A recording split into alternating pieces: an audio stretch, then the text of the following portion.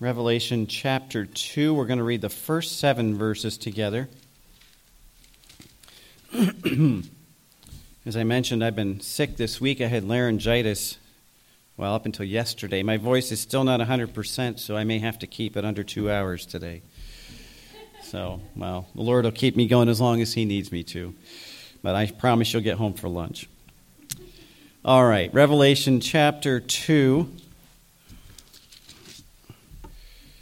And this is the first of the letters to the 7 churches. We discussed the 7 churches as we referenced them in the first chapter.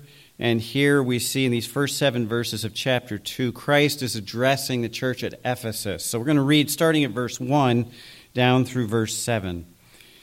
The Bible says here, "Unto the angel of the church at Ephesus write, These things saith he that holdeth the 7 stars in his right hand, who walketh in the midst of the 7 golden candlesticks. I know thy works, and thy labor, and thy patience, and how thou canst not bear them which are evil. And thou hast tried them which say they are apostles, and are not, and hast found them liars, and hast borne, and hast patience, and for my name's sake hast labored, and hast not fainted. Nevertheless, I have somewhat against thee, because thou hast left thy first love.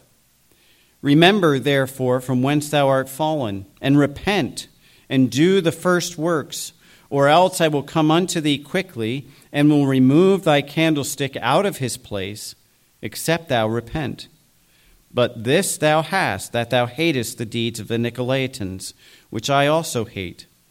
He that hath an ear, let him hear what the Spirit saith unto the churches. To him that overcometh will I give to eat of the tree of life, which is in the midst of the paradise of God."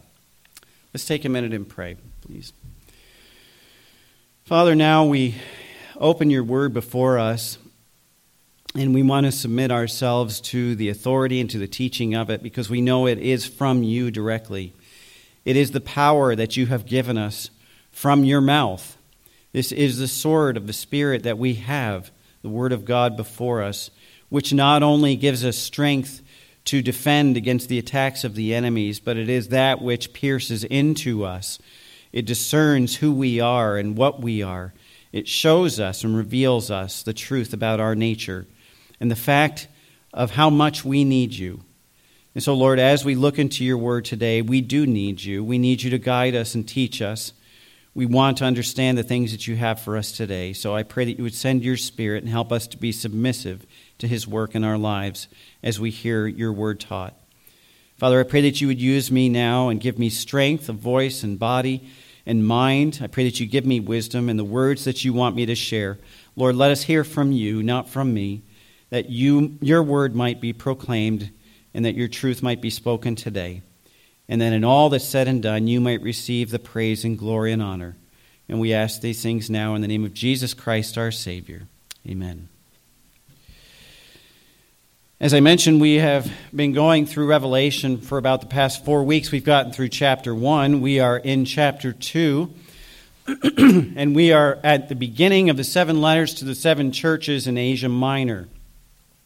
As we've talked about before, these 7 churches are 7 real physical churches that existed at the time of John. And God, Christ, literally, is giving John this revelation, this vision, that he is to give these messages to the 7 churches. In chapter 1, we saw the revelation of Jesus Christ, the glorified Lord, to John, the Apostle John. And as John falls on his face in worship, Christ says to him, "Get up and write." And here is what he's about to write. He's writing these letters to these churches.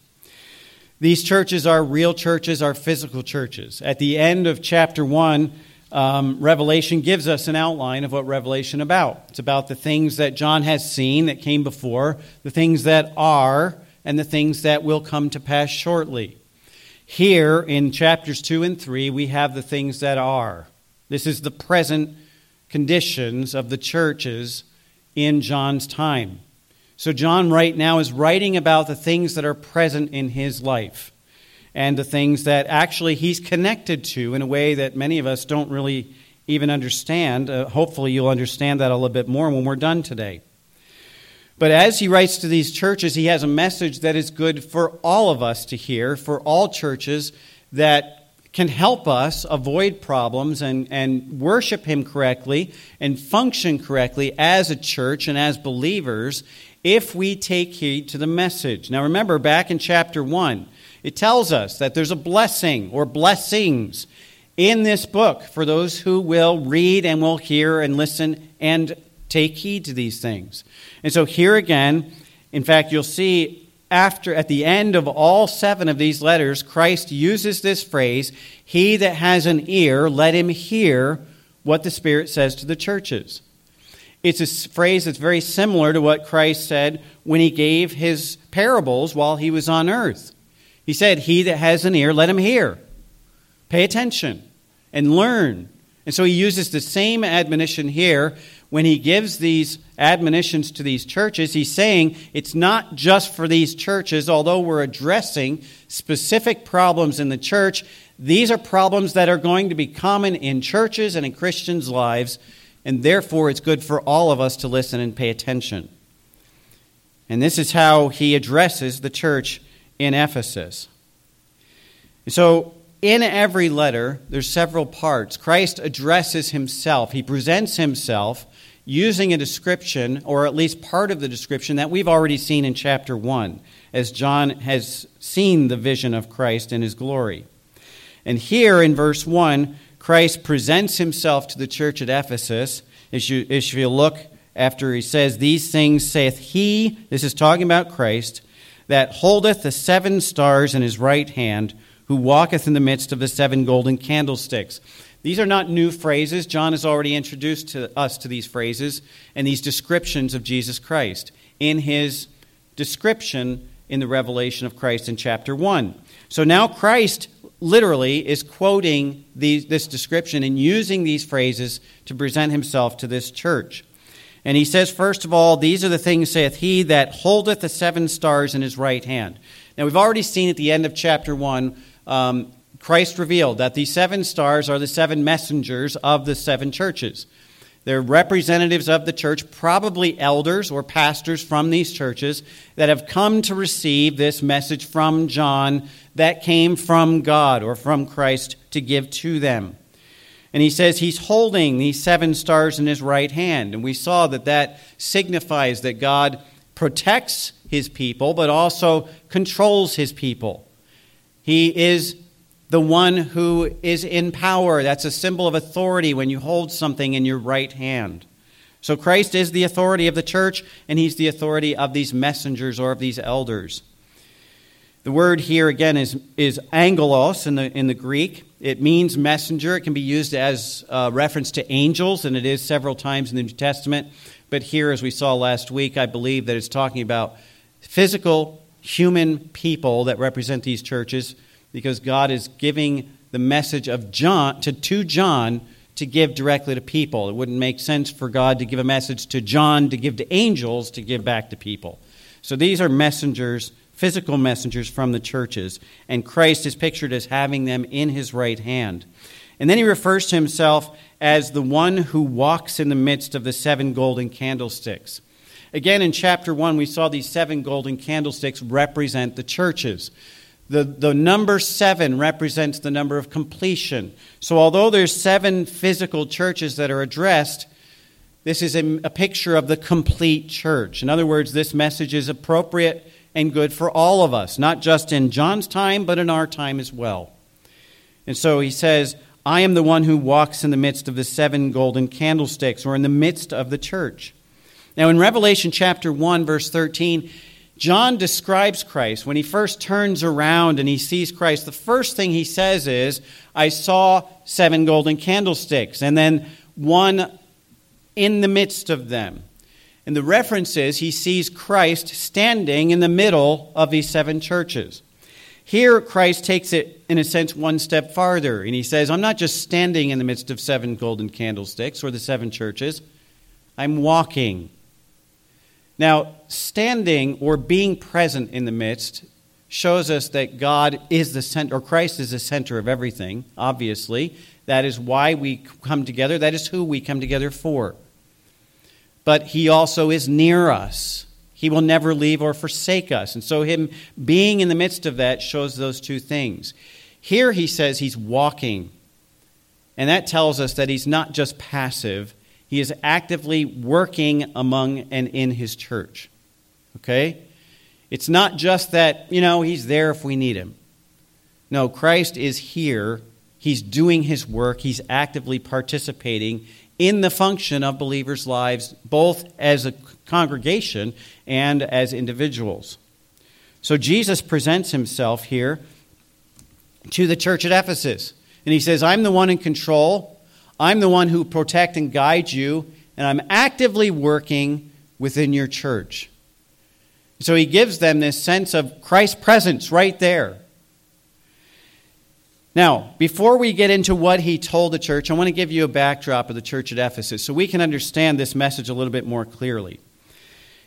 Ephesus was the capital of Asia Minor. Asia Minor was basically most of what we call modern-day Turkey, and that land was a land of paganism.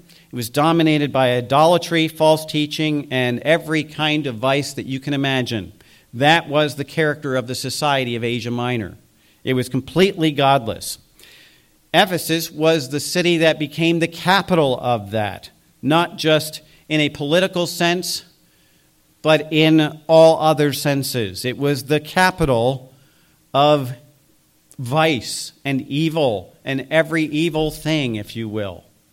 If you wanted to find something bad in human society, it would be in Ephesus. Okay? Ephesus was a major center of commerce and trade. There were several major roads and highways that came into Ephesus and distributed out to other major areas. So Ephesus was kind of the major center of commerce and trade. It was at the center of everything that happened in Asia Minor commercially, and it was on the route of major trade routes. So if you want to put a modern-day equivalent to Ephesus, think New York City, okay? Everything that New York City represents, that was Ephesus commercially. It was also a very big center of religion. Now, when I say religion, I use that word lightly, okay? Because we're talking false religion, every false religion that you can think of. In Ephesus, there stood not just a temple, but the temple to Artemis or Diana. Diana was the most revered and most sacred goddess of the ancient civilized Greco-Roman world. She was the goddess of fertility.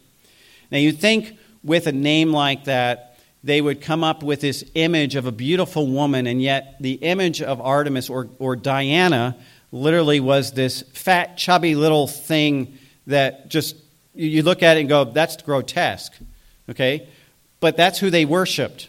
And they considered her to be a god. It was one of the highest gods to them, and therefore they made one of the most ornate, elaborate temples to Artemis or to Diana that ever existed. In fact, the temple to Artemis in Ephesus was considered to be one of the 7 wonders of the world. You've heard of the Hanging Gardens in Babylon. That was one. There's the pyramids. And you go through that list, the temple to Diana was in that list of amazing feats of human accomplishment in the world. It was 425 feet long, 1.5 city blocks. It was 260 feet wide, massive, and just dominated the area in which it stood. It had 130 stone columns, and each of them stood 60 feet high. And many of them were embellished with gold and jewels that had been the gifts of kings and princes and authorities to the temple, to the city, and it was all put into this temple to Diana. At the temple, there were thousands of musicians, eunuchs, and priestesses who really were nothing but prostitutes who worked in the temple. So it was a major employment center.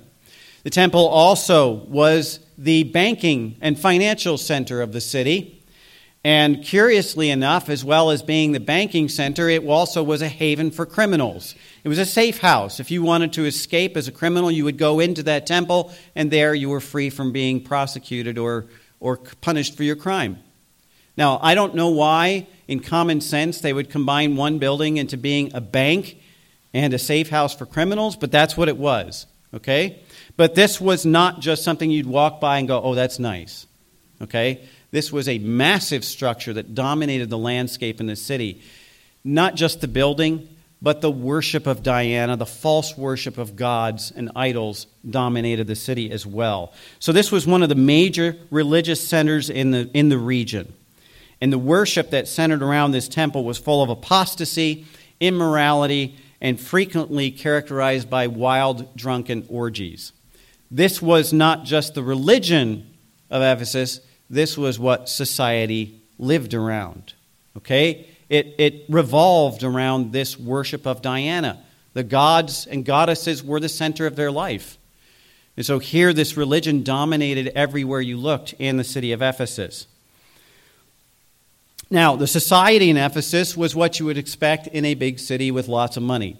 Okay, think New York City again, or Los Angeles, Hollywood, where all the rich and famous people gathered. That was Ephesus. That's where the money was, that's where the culture was, that's where life was, and that's where famous and rich gathered together. So when you get a picture of Ephesus, I mean, think, like I just said, New York City, Los Angeles, Las Vegas, okay? These are not places that you would name as, oh yeah, that's really religious, that's really godly. No, it's just the opposite picture of that. And that is what Ephesus was. If you wanted to describe it in one word, it was Sin City, okay? It was as ungodly as you could get.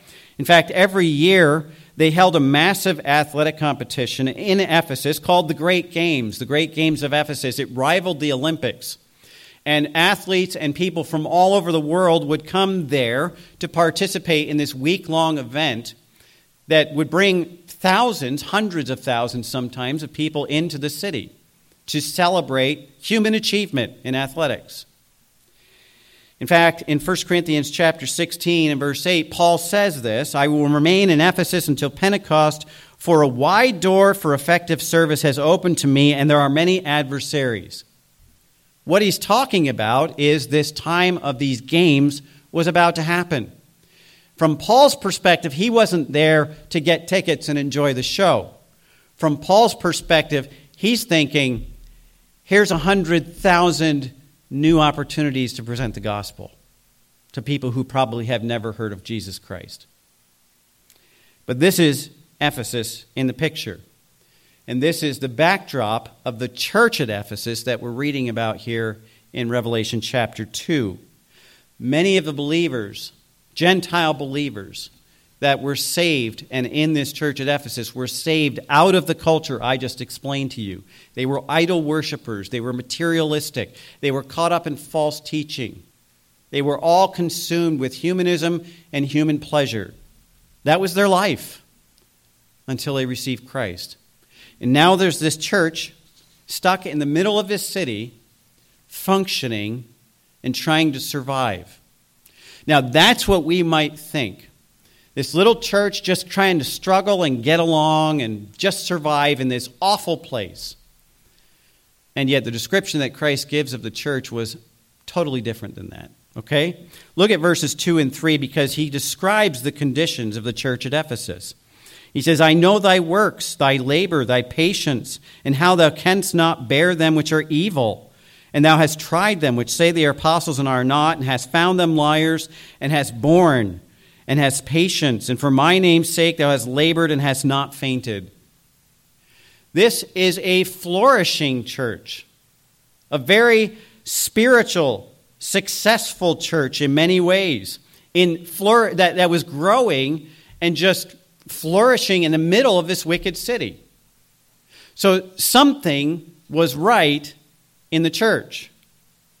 Now let me tell you where this church came from. Initially, the church was probably founded by Paul near the end of his second missionary journey.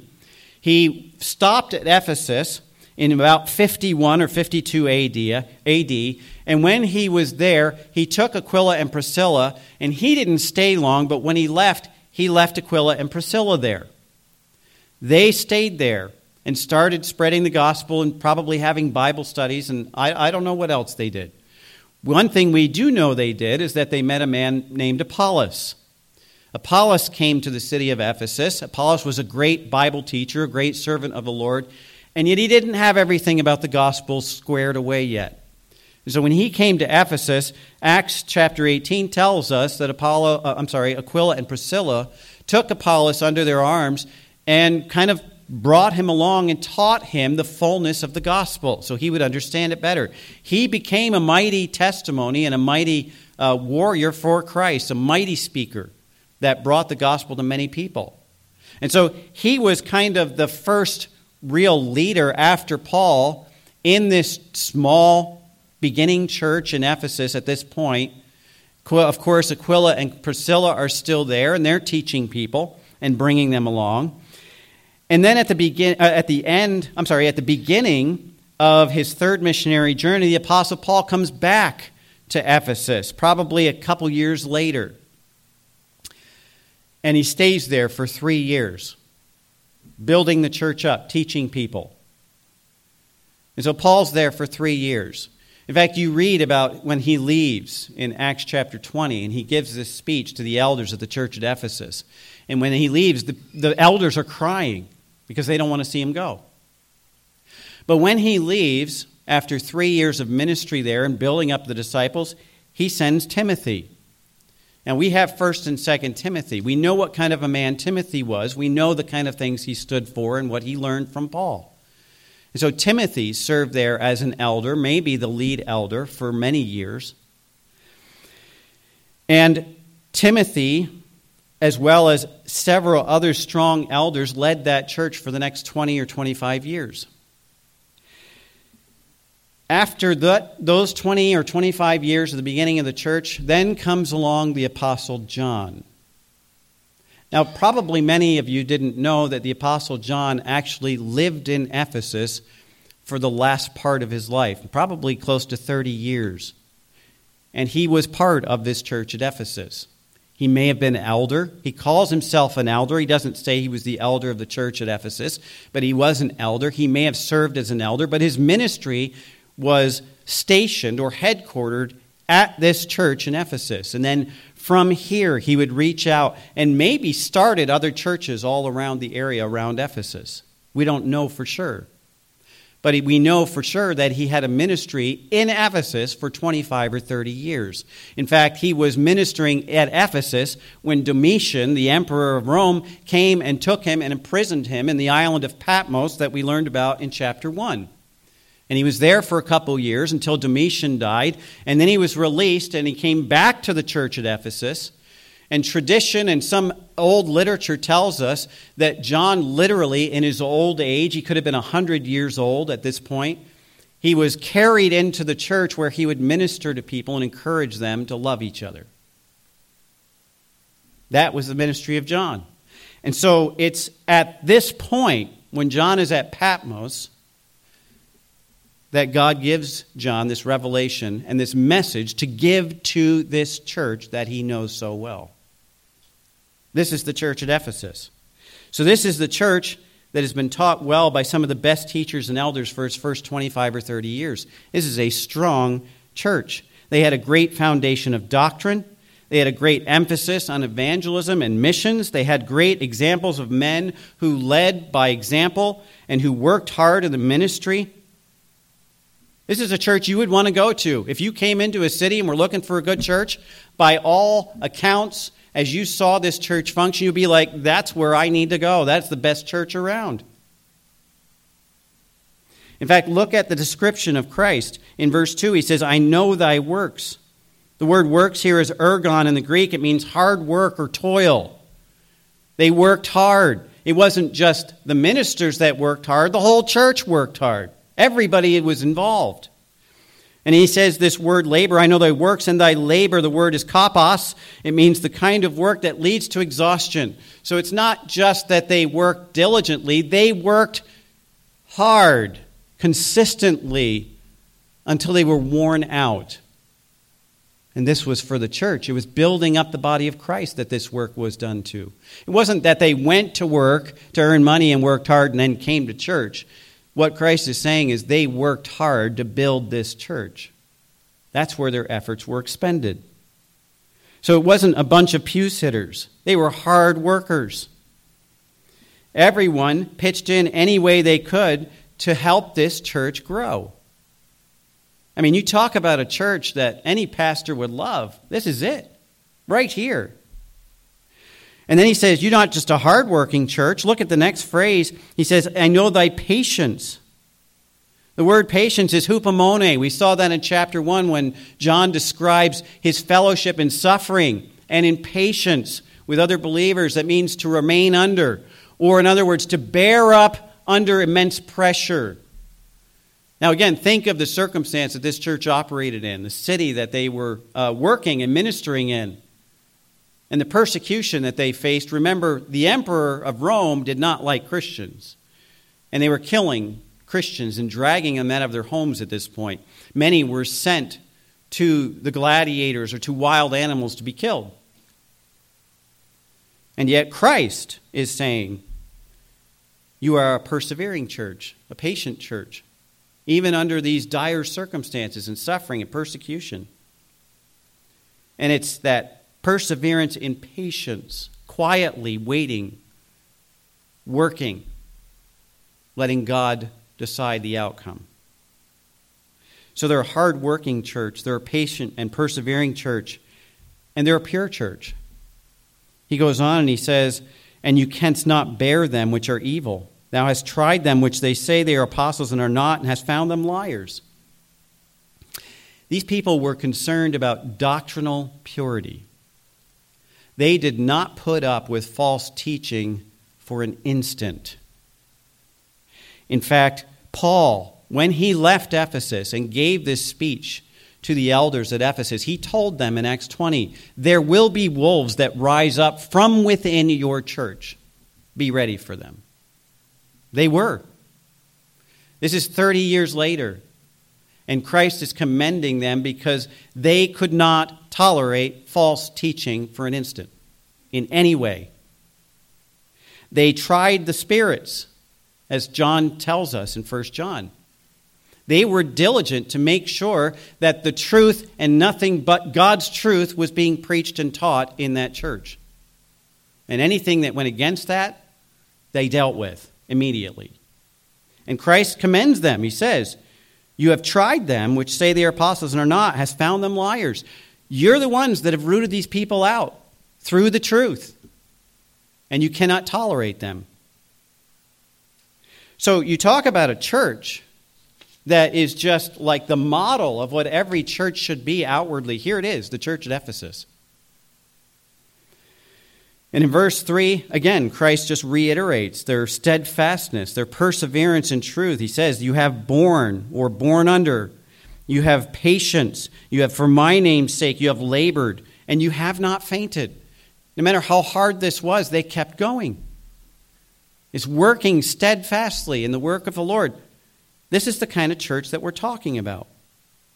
And again, if you walked into the church and you looked at what was happening there from all outward appearances, you would say, this is a perfect church. But God does not look at people or churches from the outside. God looks at the heart.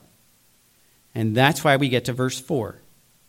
And Christ says, nevertheless, I have somewhat against thee, because thou hast left thy first love.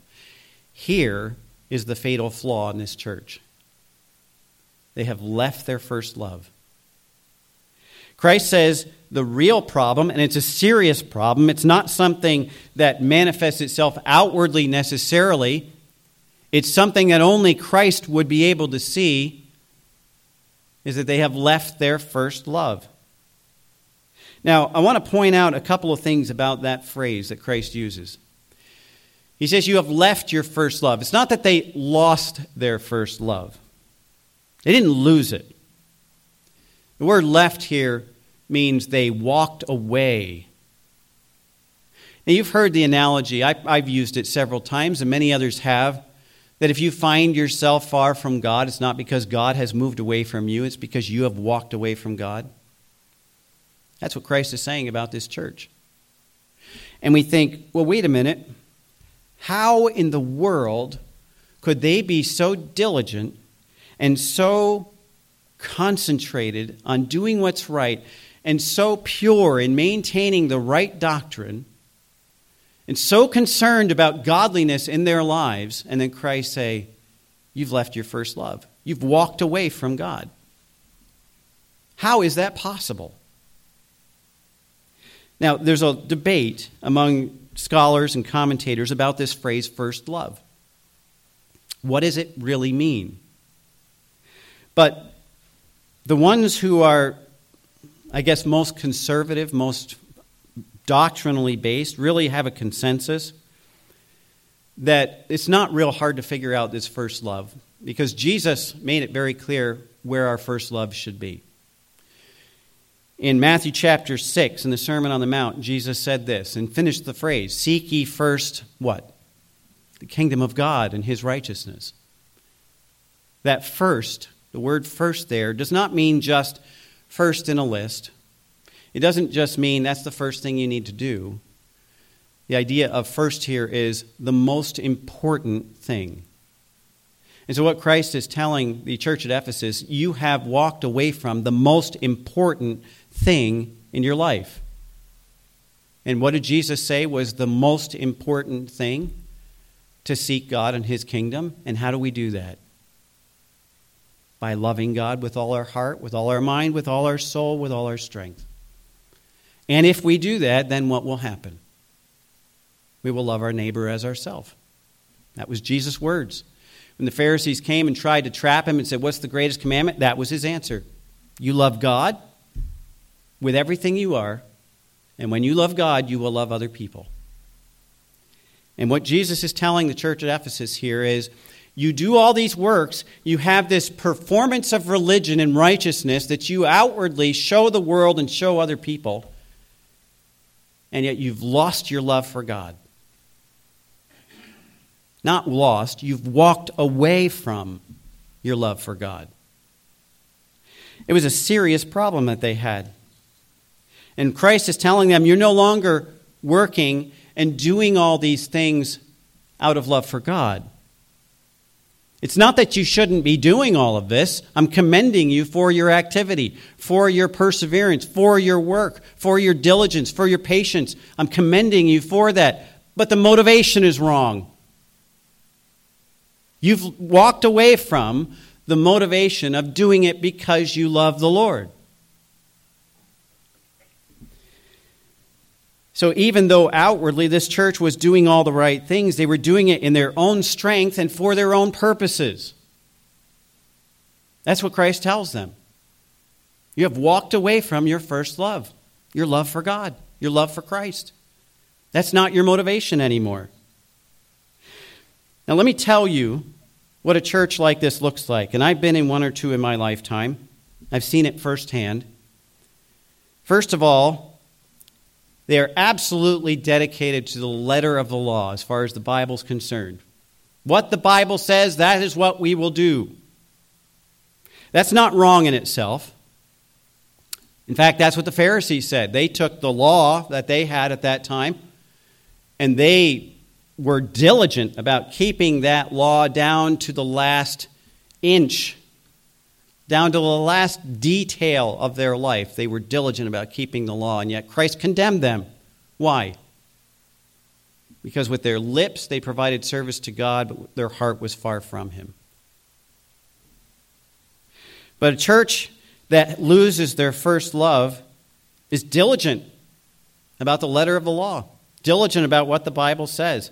And I say the letter of the law because that's exactly what it is. It's a legalistic, ritualistic adherence to a set of rules and regulations that they believe that God has set as the standard in order to be a good Christian. That's legalism, if you want to put it in a term. Or not just a good Christian, a good Baptist, or a good Presbyterian, or a good Methodist, or a good Reformed believer, or whatever denomination or tag you want to put on that. We have to follow these rules. And if we follow these rules and we do these things, that makes me a good Christian. And God will look down on me and smile. Now, they follow those rules. And again, they're diligent. They're diligent about maintaining the truth about practicing the truth, just like the church at Ephesus. And then they take that list of biblical rules and regulations and those standards that they've set, and they figure if it's good for us, it's good for everybody else. And they apply them to everybody else who comes into their church or who is outside of their church. And this is called legalism because we believe that by doing all the right things, by saying all the right things, by performing the right way, that it makes us a better Christian and we earn brownie points with God. And I think many sincere Christians have this idea of serving God as I have to do this, I have to do this, I have to do this. I got to read my Bible because that's what a Christian does. I got to pray because that's what a Christian does. I have to go to church. I have to witness to people. I have to hand out tracts. And the more I do it, the better of a Christian I am. And the more God will bless me. That's legalism. You cannot do enough to be pleasing in God's sight by yourself. That's where this church was. And when I say better Christian, usually what people are thinking in their mind is, it makes me better than the other guy. It makes me better than those people. It makes me better than that denomination. God doesn't care when he looks at you about everybody else. God cares if you've met his standard in what you are in his sight. It's not about comparing yourself to other people. It's about comparing ourselves to what God expects of us. And when we do that, then we come to the conclusion that we absolutely, utterly fail God all the time. And then we're back to chapter 1 where John fell on his face before the Lord because he realized his own unrighteousness. See, God describes this attitude of trying to be a better Christian or better than other people or better than that group. That's pride. That's where the church at Ephesus was headed. They were doing this for themselves, to present a good picture to everybody else, to show that they were a great church. Now, when you start applying all of those rules and regulations to everybody, then that makes you a very judgmental church. You start condemning and criticizing everybody else around you. One of the reasons is because you don't want to feel bad about your own sin. So if you can prove that other people are worse than you, that makes you feel better about yourself. That's human nature. We all do it by default. We want to step on other people because that makes me feel big in our natural man. I mean, and I've seen this in denominations where we're a better denomination because we do it better than this denomination. It's the same thing. And so a church like this becomes very judgmental. They criticize everyone for the least little failing. They accuse everyone for doing wrong and breaking the standard, even though the people in those churches or the people themselves don't live up to the standards that they're judging everybody else by. See, that's legalism at its core. Actions and outward appearance is what everybody is judged by, and therefore I have become the judge to tell everybody where they failed. I'm not going to talk about where I failed. I'm going to talk about where they failed. But that's where this leads. The church becomes very judgmental. And they make excuses for themselves, but they accuse everybody else. And so this is the process that the church at Ephesus is going through. This is what they're becoming. Christ sees it. Now, the evidence may not have been that apparent to the people that were there or to people that were around them. But Christ looked internally at what man could not see, and he saw this attitude of a lack of love and pride that was beginning to build, and their motivation had changed from serving God out of love to serving God out of duty and to build my own reputation. And he said, this is a deadly problem. You have lost the substance of what being a church and what being a Christian is all about. It's just a performance now. And so you can very clearly see that there's a lack of love toward each other because there's no real love for Jesus Christ. They walked away from that true love for God and for Christ that they started out with. And when there's no love for each other, obviously, then problems and arguments start to break out among them because of selfishness and pride. James chapter 4 tells us that. Where do arguments, fightings, wars come from? They come from within, our lusts, our selfishness. And the things that we want, the standards that we set, that nobody else can actually achieve or meet for us, we get into arguments with them. We have discord. There's divisions that happen because we're judging them according to our lust, what we want to be, our expectations. So the next step in this progression in a church is not just the judgmentalism, but then they start judging each other within the church. And more likely than not, they end up in a church split.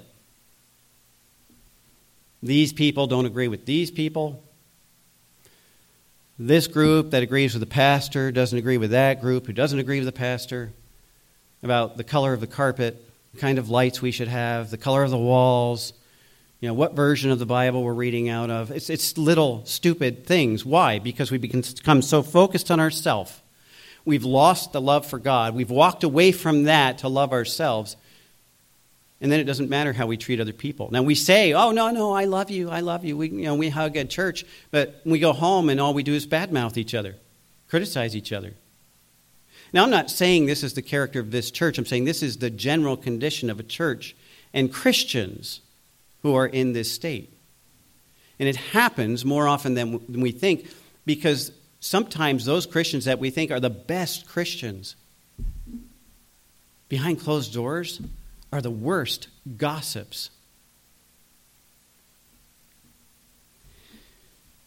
Now, you end up in a church split because they can't get along. Everybody's fighting now because they want what they want.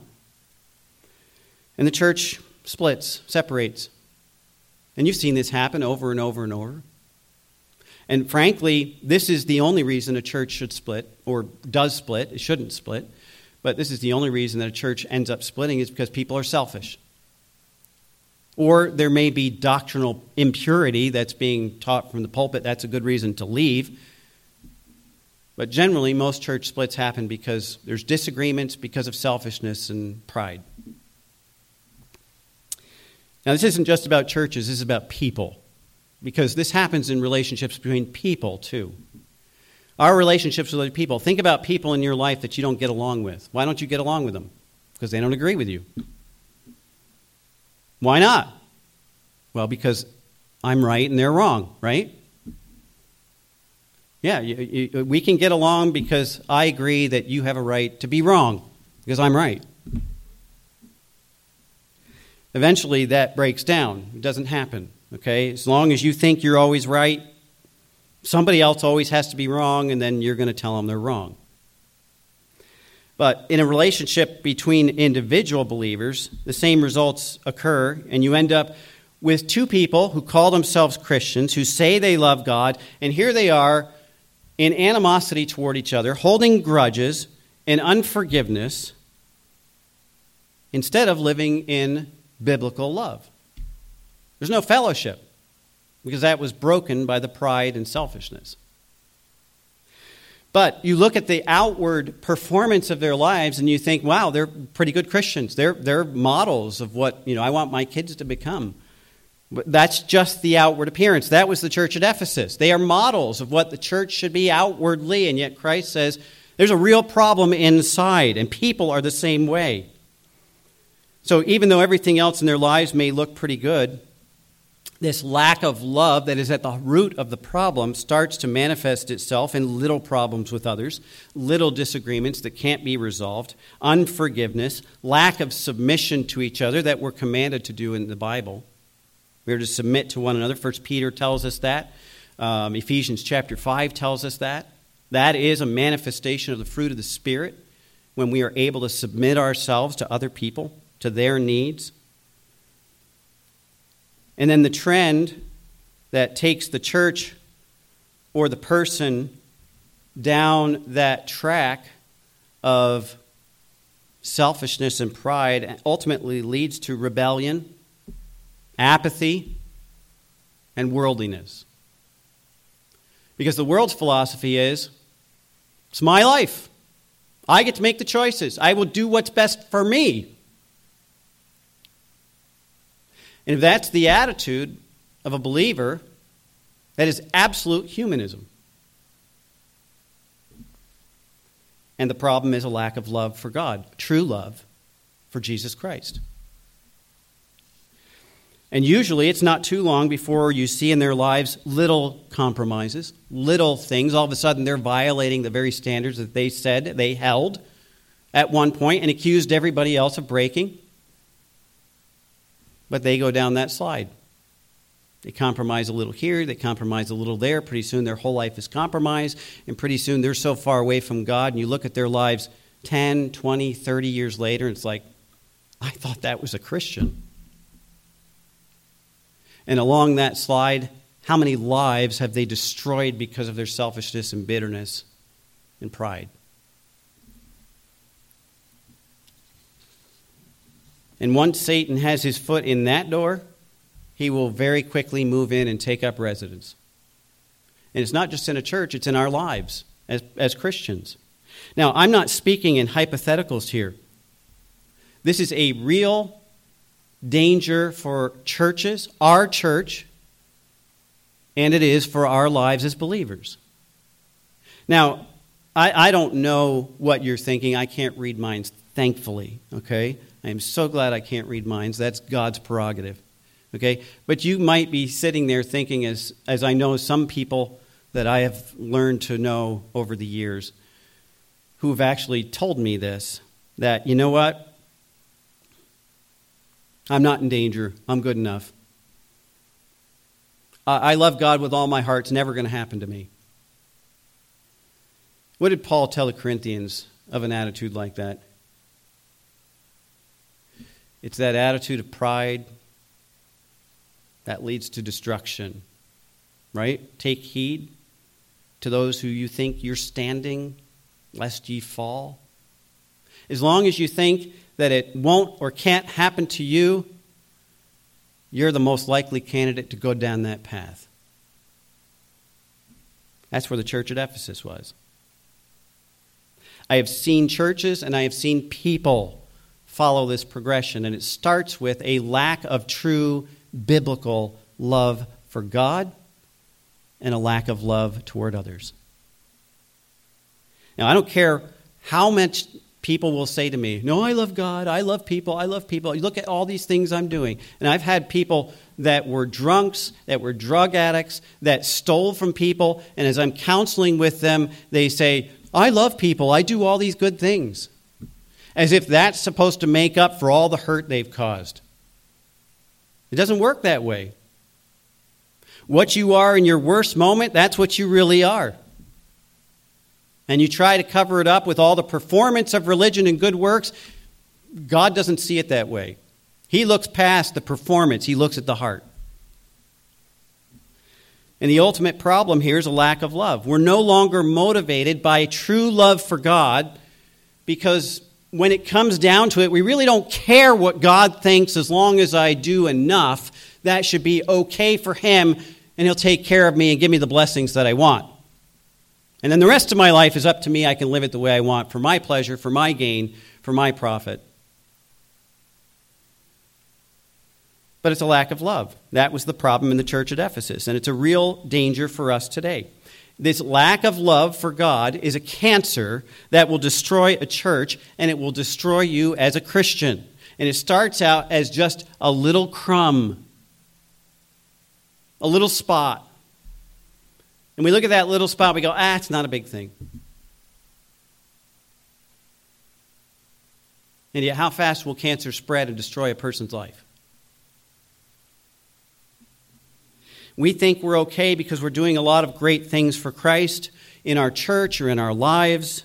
We're doing a lot of good works, helping people. We think because we do the outward working of good works that we're fulfilling the law of Christ. The church at Ephesus was. They did it better than anybody ever did it before. And Christ says, here's your problem, you lack love. You have walked away from the love that you first had for me at the beginning.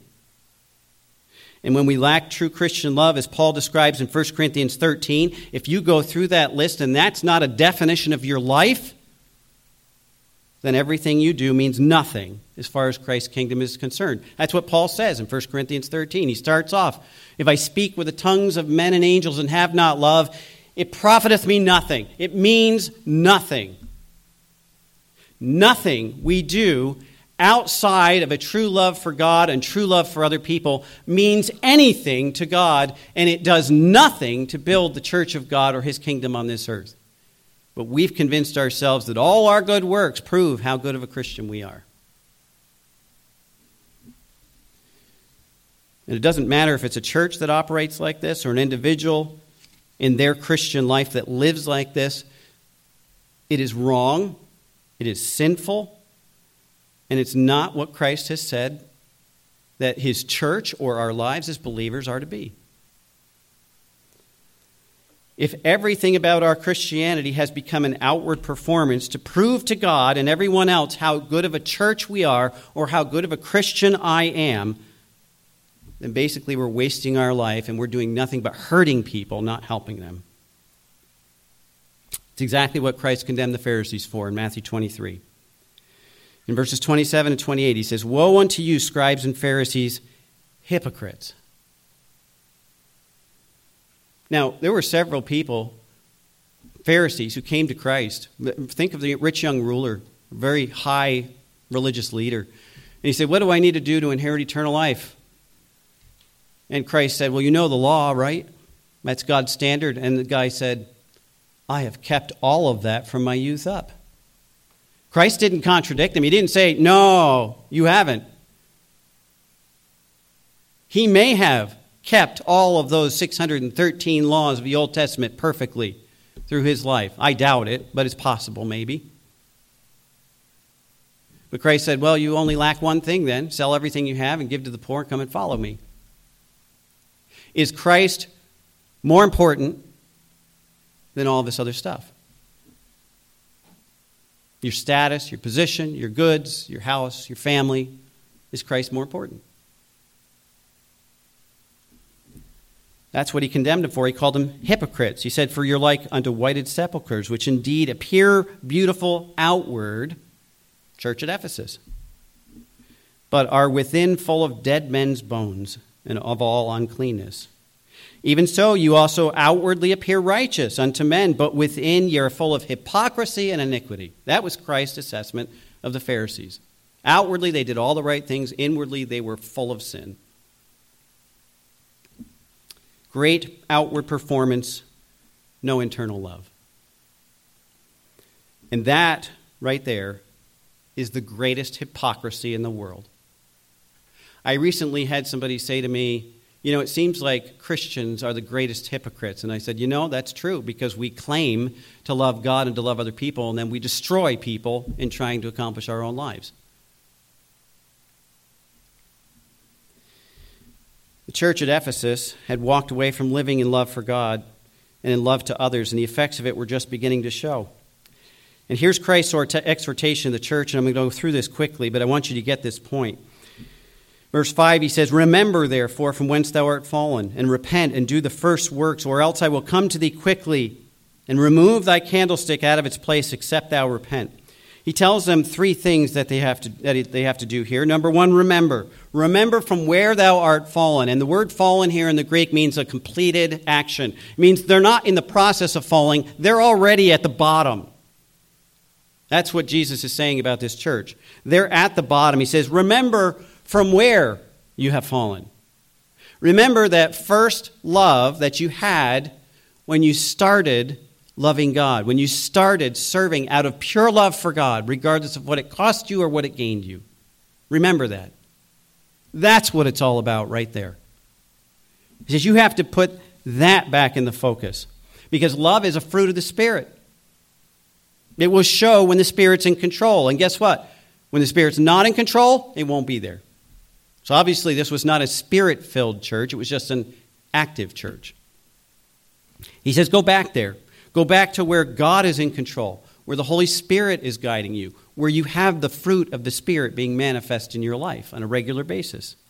Let go of the wheel of your life and submit yourself back to God so that you can start loving others the way you should. And he says, then repent. Repent means turn around, a 180-degree turn.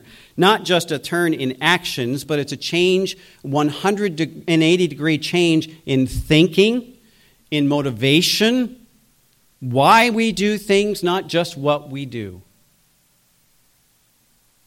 He says, stop living the way you're living. Repent. And embedded in that word is the word forsake. When you repent, that means you forsake. You turn away from all of what defines you now to become something different.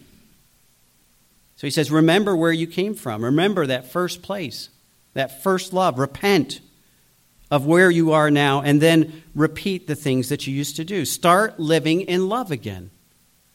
Start letting God be the motivation of your life. Not looking for some benefits from God as a reward for what you're doing, but just serving Him out of pure love. Go back to the law of Christ as the foundation of your Christianity and love one another. And he gives this warning, if you're not going to do it, the end of verse 5, or else I will remove the candlestick from out of its place. Now we already know the candlestick is the church. Christ called it that. He defined it for us, the end of chapter 1. Christ says he will remove the candlestick. Literally, Christ will close down the church. That's what he's telling them. You will not exist anymore if you cannot repent. And it's not an empty threat that Christ gave him. This was written toward the end of, 95, 96 AD. I don't know exactly the date that this was written, in the 90s sometime. Before the end of the 2nd century, the church at Ephesus was gone. There is no church in Ephesus now. There hasn't been for almost 2,000 years. In fact, there's not even a city where Ephesus stood. God removed their candlestick in a huge way because they would not repent. But look at verse 7. There's a promise here. He says, to him that overcometh will I give to eat of the tree of life, which is in the midst of the paradise of God. The word overcometh here is to the ones who will continue to be victorious, who will overcome the circumstances, continue to persevere in love, regardless of the church that surrounds them that lacks love, the people that surround them that lack love, the culture around them that lack God. These people continue to persevere. And he says, to him that overcometh, I will give to eat the tree of life, which is in the midst of the paradise of God. All through Scripture, you see references to those who persevere, the ones who overcome in the end. And those are the ones that Jesus Christ says are true followers and true believers.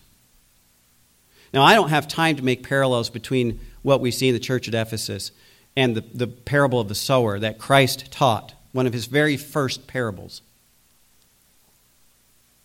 But what is it that causes us to walk away from God? Materialism, fame, status, just plain selfishness, our lusts. Okay? 1 John chapter 2, verse 19. John is talking about false teachers who were in the church at Ephesus. And he says, they went out from us because they were not of us. In other words, they're not true believers. People who follow this course in their life are not true believers, just like the parable of the sower. The seed sprouts in the thorny ground, but the thorns, the cares of the world, choke it out. There's no life. That means there's no true salvation. The seed sprouts in the stony ground, and when persecution comes, the sun shines, they wither up and die. There's no life. And Jesus says, they're not true believers. Here he says, those people who overcome, who continue to live in love, and it shows in their life even amidst this, yeah, they're the ones that are going to receive that promise. I'm not going to read the whole book of 1 John for you. Okay, we don't have time. We got to finish. But 1 John, it's not a coincidence that the man who received this vision and the message for the church that he's writing here was the same man who wrote the book of 1 John. Let me give you a summary very quickly of 1 John. In chapter 1, we are introduced to Jesus Christ as the basis of our fellowship. Sounds like chapter 1 of Revelation. And to be in fellowship with each other, we must be in fellowship with Jesus Christ. That's what 1 John chapter 1 says. He ends in chapter 1 by saying that anyone who says they have no sin is a hypocrite, a liar. I'm good enough. He says you're a liar. But if you recognize you have sin and you confess it, the blood of Jesus Christ, his Son, cleanses us from all sin. 1 John 1:9. Chapter 2 begins by saying if we love Christ, we will keep his commandments. What is the greatest commandment? Love God and love each other. It goes on to say if we don't love our brother, then we do not walk in light. In other words, we have walked away from the light into darkness. And then we're told not to love the world. What draws us away from Christ? The love of the world. And he says in that passage toward the end of 1 John chapter 2 that if we love the world, the love of the Father is not in us. And he says at the end of chapter 2, beware of false teachers who will teach us to love ourselves first. Sounds like the church at Ephesus. They dealt with those people, but they did it out of pride. Chapter 3 in 1 John begins by telling us that those who are born of God do not commit sin as a way of life. And in verse 11 of chapter 3, he says, for this is the message that ye heard from the beginning, that we should love one another. There it is. It's all wrapped up in that one phrase. Later in chapter 3, he says that that is our heart that will condemn us, not necessarily our actions. Because God looks at the heart. Chapter 4 of 1 John warns us again to test the spirits, whether they be of God. In other words, what does the fruit of their life tell us about their true heart condition and intent? Test the spirits. And the rest of chapter 4 explains that if we truly love God, we will by default love one another. And anyone that doesn't love other people, the love of God is not in him. Chapter 5, 1 John chapter 5, verse 2. By this we know that we love the children of God when we love God and keep his commandments. And it goes on to talk about those who are overcomers. Those who truly love God and others in an ungodly world. These are the true disciples of Christ. In the last part of chapter 5, this says in verse 13, these things have I written unto you that believe on the name of the Son of God, that ye may know that ye have eternal life, that you might believe on the name of the Son of God. You cannot believe and not have love. It can't happen. Now, all of this is not just a condemnation and a warning to the church at Ephesus. It's condemnation and a warning to us, our church, and us as individual believers. How many churches do you know about or heard about that have closed their doors? Some of them are houses now. People have converted them. Some are businesses. I saw a church that was a real estate agency. In fact, my wife and I even came across a church, major, beautiful church that was converted into a bar. God took away the candlestick because they would not listen. And God is serious about this for his church and for his people, about the manner in which we must live. And it has to start with a true love for God. Rule number 1 is to love God with all of your heart, and then to love one another as Christ has loved us. And if we can't do that or will not do that because of our selfishness and pride, then God will not allow us to remain in our place on this earth. He'll take away the candlestick, the testimony that we could have to other people. It'll be gone. And God will let us destroy ourselves, either as a church or as individuals. If you want to let your light so shine before men, it starts with loving God as you should, making him the first priority in your life. And you can answer that question very easily, not by saying, yeah, God is the most important thing to me. Look at how you live every day. Coming to church doesn't answer that question. How many times you pray a day doesn't answer that question. Even how much of the Bible you read or memorize doesn't answer that question. The question is answered by, how do I love other people consistently? Because without that, nothing else matters. Jesus says this, he that has an ear, let him hear what the Spirit says to the churches. You have heard the truth. And the question is whether or not you're going to turn back to it and live in love for God the way God intended for us, so that we love each other the way God intended us to, or whether you're going to continue to go down your own way until God puts your light out. And my prayer is that that will never happen to this church. But it's a grave danger. And every single one of us, including this church, is susceptible to it. And I pray that none of you, because of your pride and selfishness, refuse to repent. And remember, 1 John says, if I say that I'm without sin, I'm good enough. It's not me that you're talking to. God says you're a liar.